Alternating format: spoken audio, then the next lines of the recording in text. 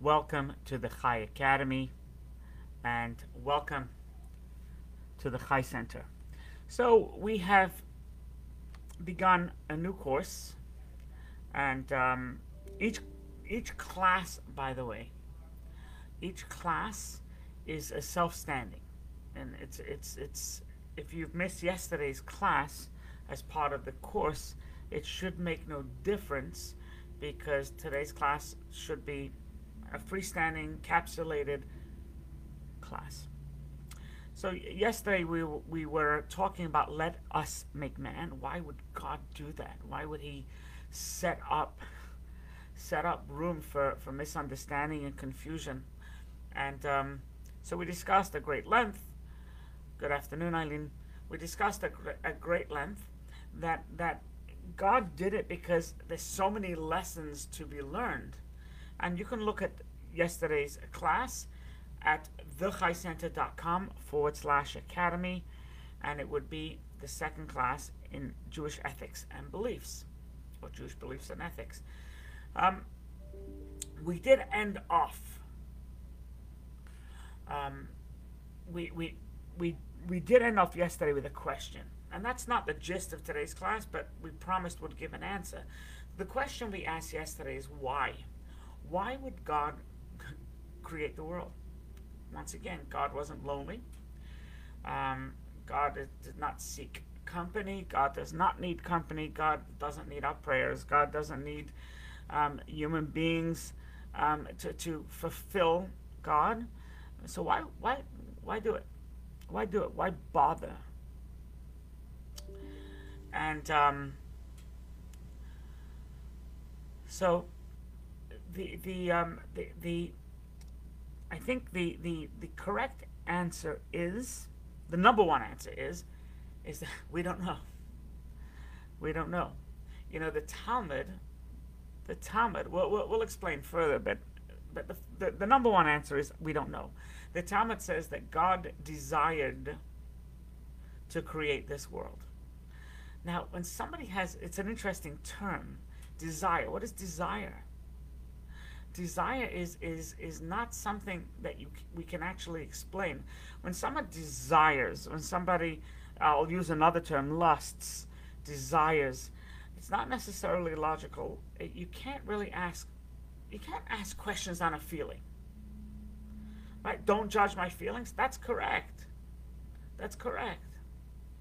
Right? So desire, when God desired to create the world, who knows why? Who knows why? You can't even ask why.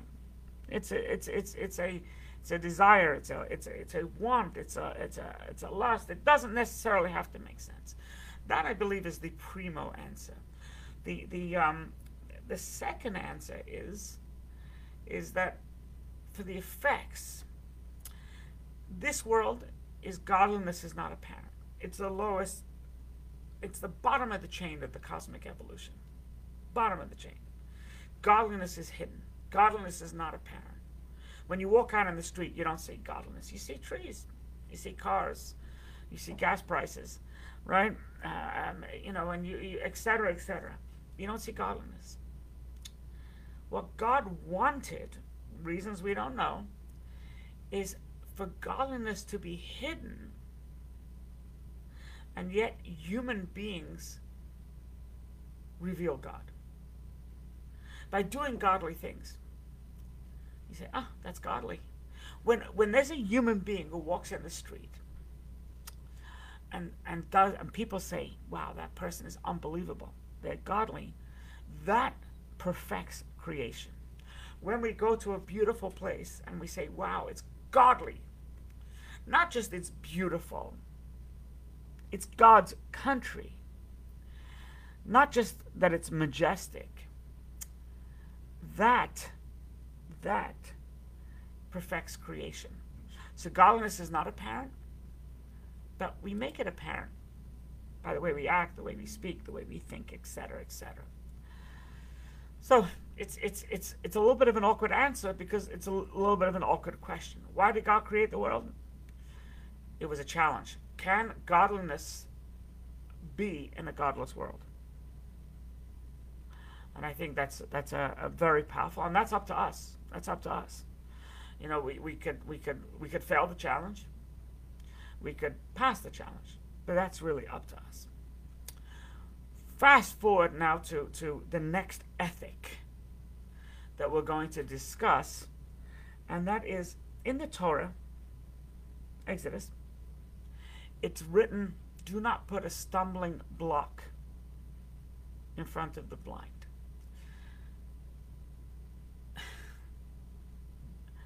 Unless you're a sadist, a masochist, unless you're a really cruel and you know, you're a morally corrupt and you're a bastard.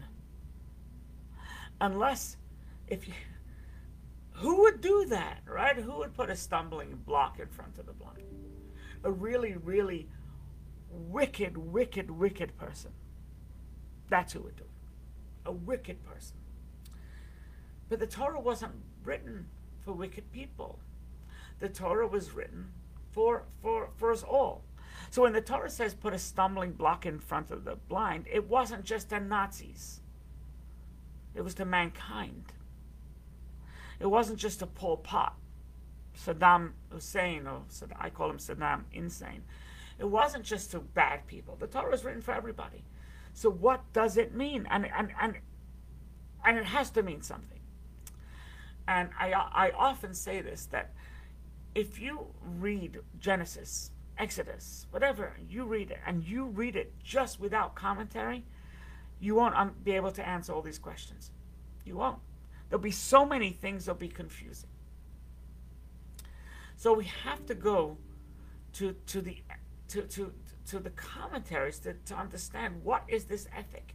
It doesn't mean don't put a stumbling block. Don't put a small, don't put a stick, a branch, a brick in front of the blind person and watch him fall, because you have to be a real bad person, morally corrupt person to do that. So what does it mean? And if it was for everybody, and it means just that, don't put a stumbling block in front of the blind. But guess what? 99.999% of the people, it's the easiest mitzvah ever. Such an easy mitzvah. So the rabbis explain in the Talmud that what it means is don't take advantage of somebody's lack of knowledge. And that is probably one of the hardest, most difficult mitzvahs to accomplish. If it's just put a stumbling block in front of the blind, easy peasy. Just don't do it. But the way the rabbis are going to explain this is they're blind in this issue. Don't put a stumbling block in front of them. In this narrow issue, they're blind. They lack knowledge, or they don't see the big picture, or they just don't get it. Whatever it may be, don't put a stumbling block. If you would ask me what examples, what am I talking about? So I'll give you an example. In somebody who has insider trading, they have knowledge of this particular stock, that it's going to go up, and they're going to trade on that, or it's going to go down and they trade on that.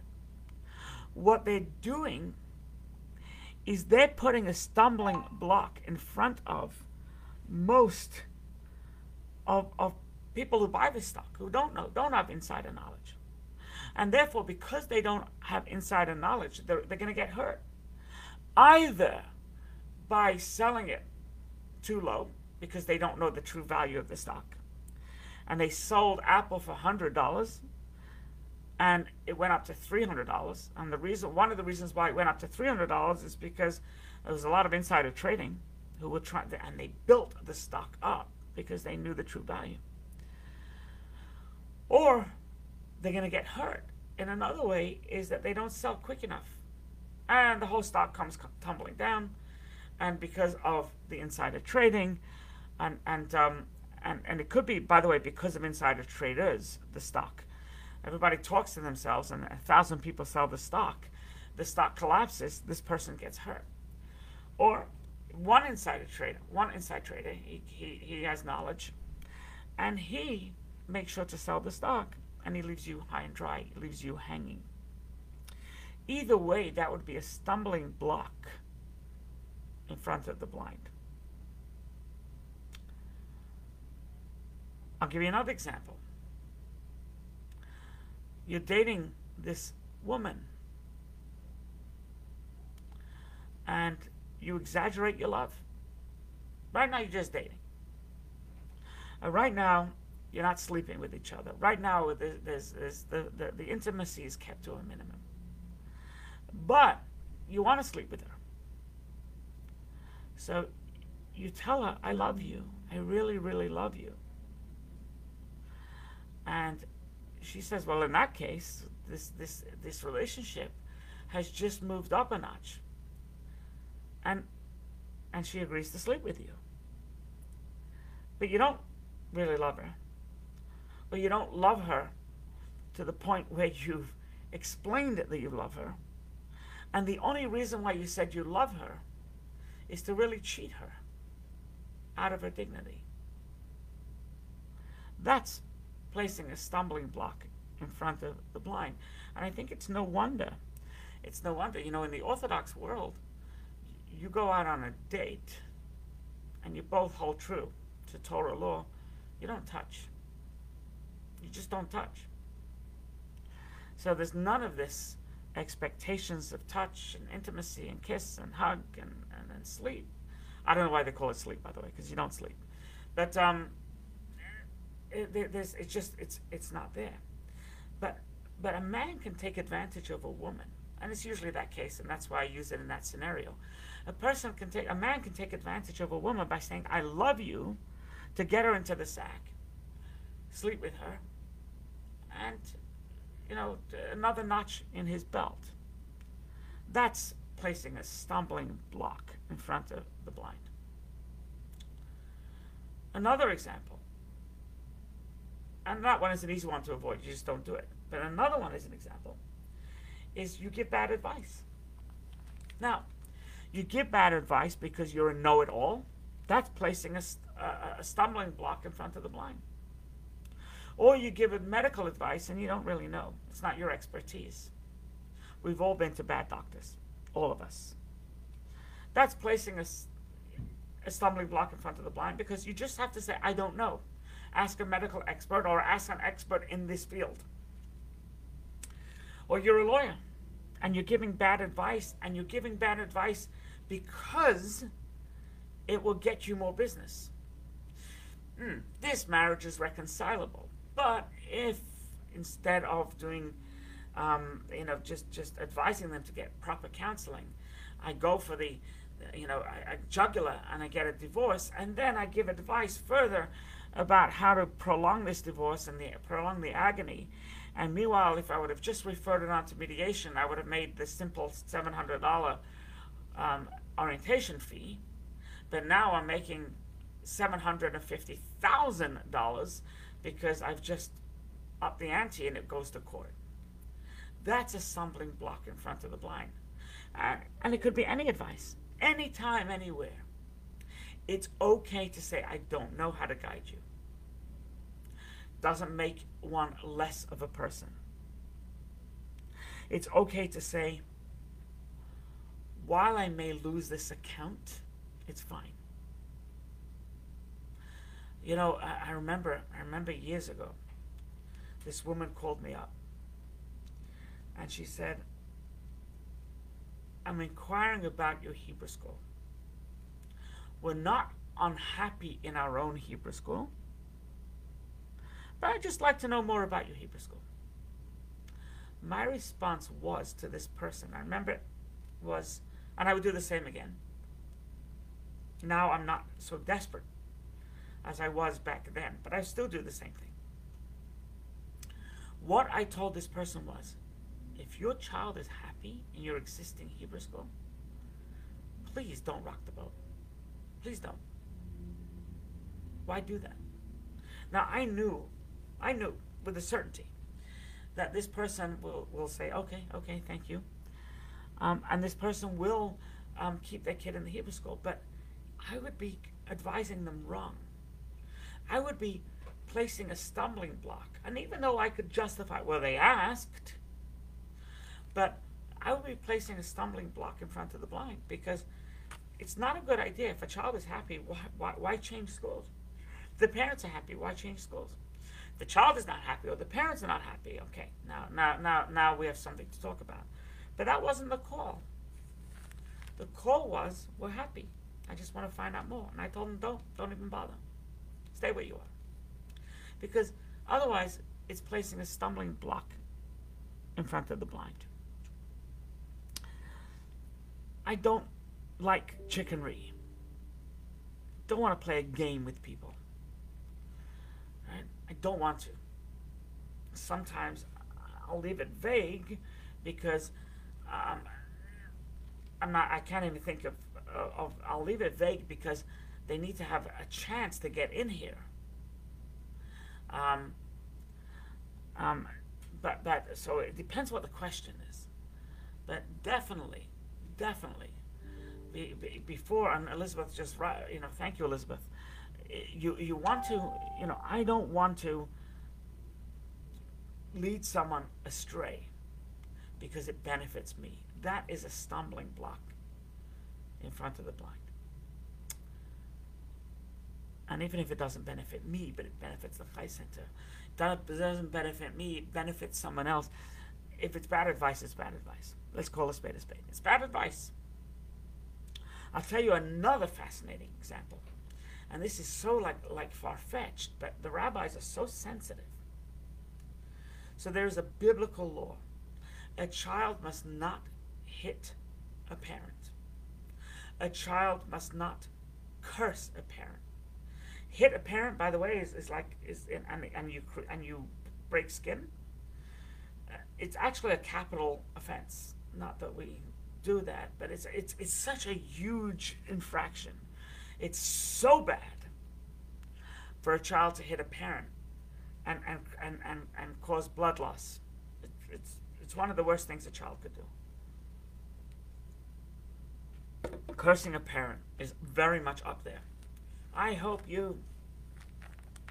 It's also, in some instances, a capital offense as well. Once again, we don't have capital punishment in Judaism. We don't have Israel. The last person they killed in Israel was Eichmann, right? They went through trial and they hung, right? They don't do that. But it is a capital offense. Having said that,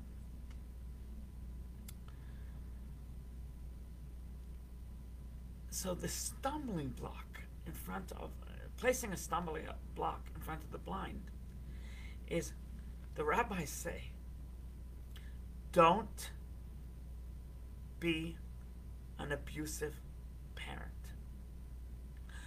Don't be a argumentative parent. Don't be a parent that yells so much. Don't be a parent that's a horrid parent, because that could lead to your child cursing you, which is a capital offense. That could lead to a child hitting you, which is a capital offense. So therefore, not that the onus is on the child. I mean, it's brilliant. Not that the onus is on the child. The onus is on the parent. Don't place a stumbling block in front of your child that will cause your child to hit you or curse you.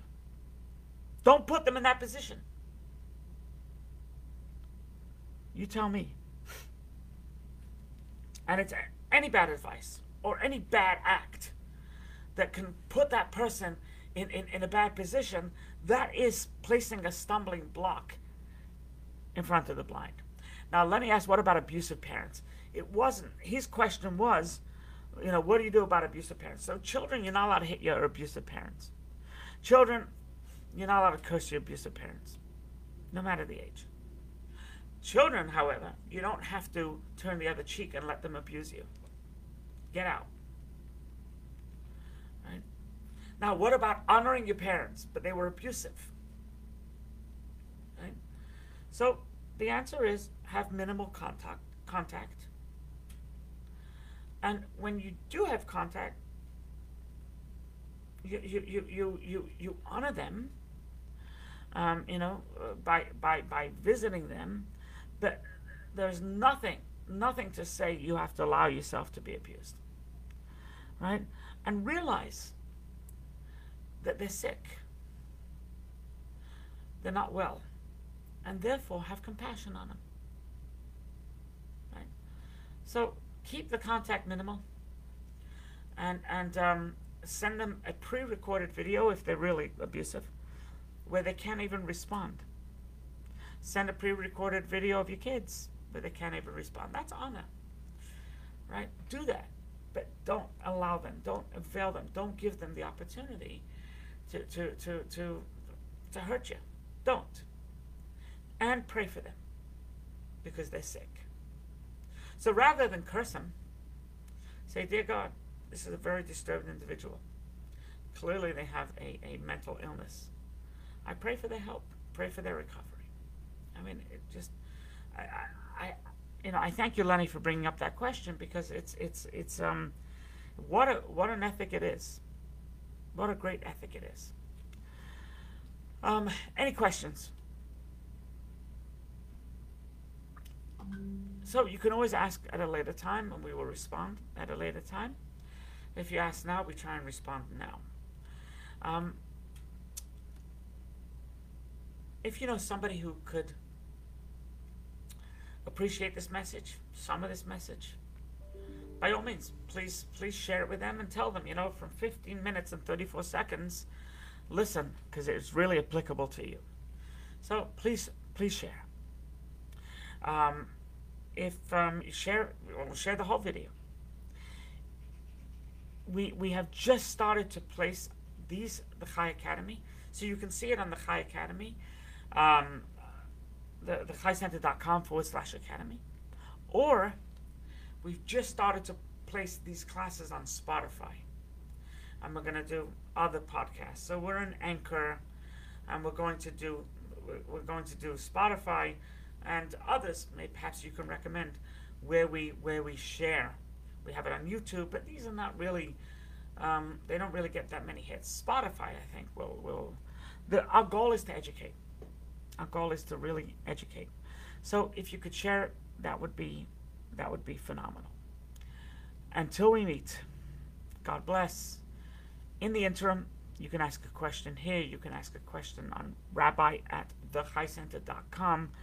But it's, I think this is an important discussion to be had. Don't give bad advice.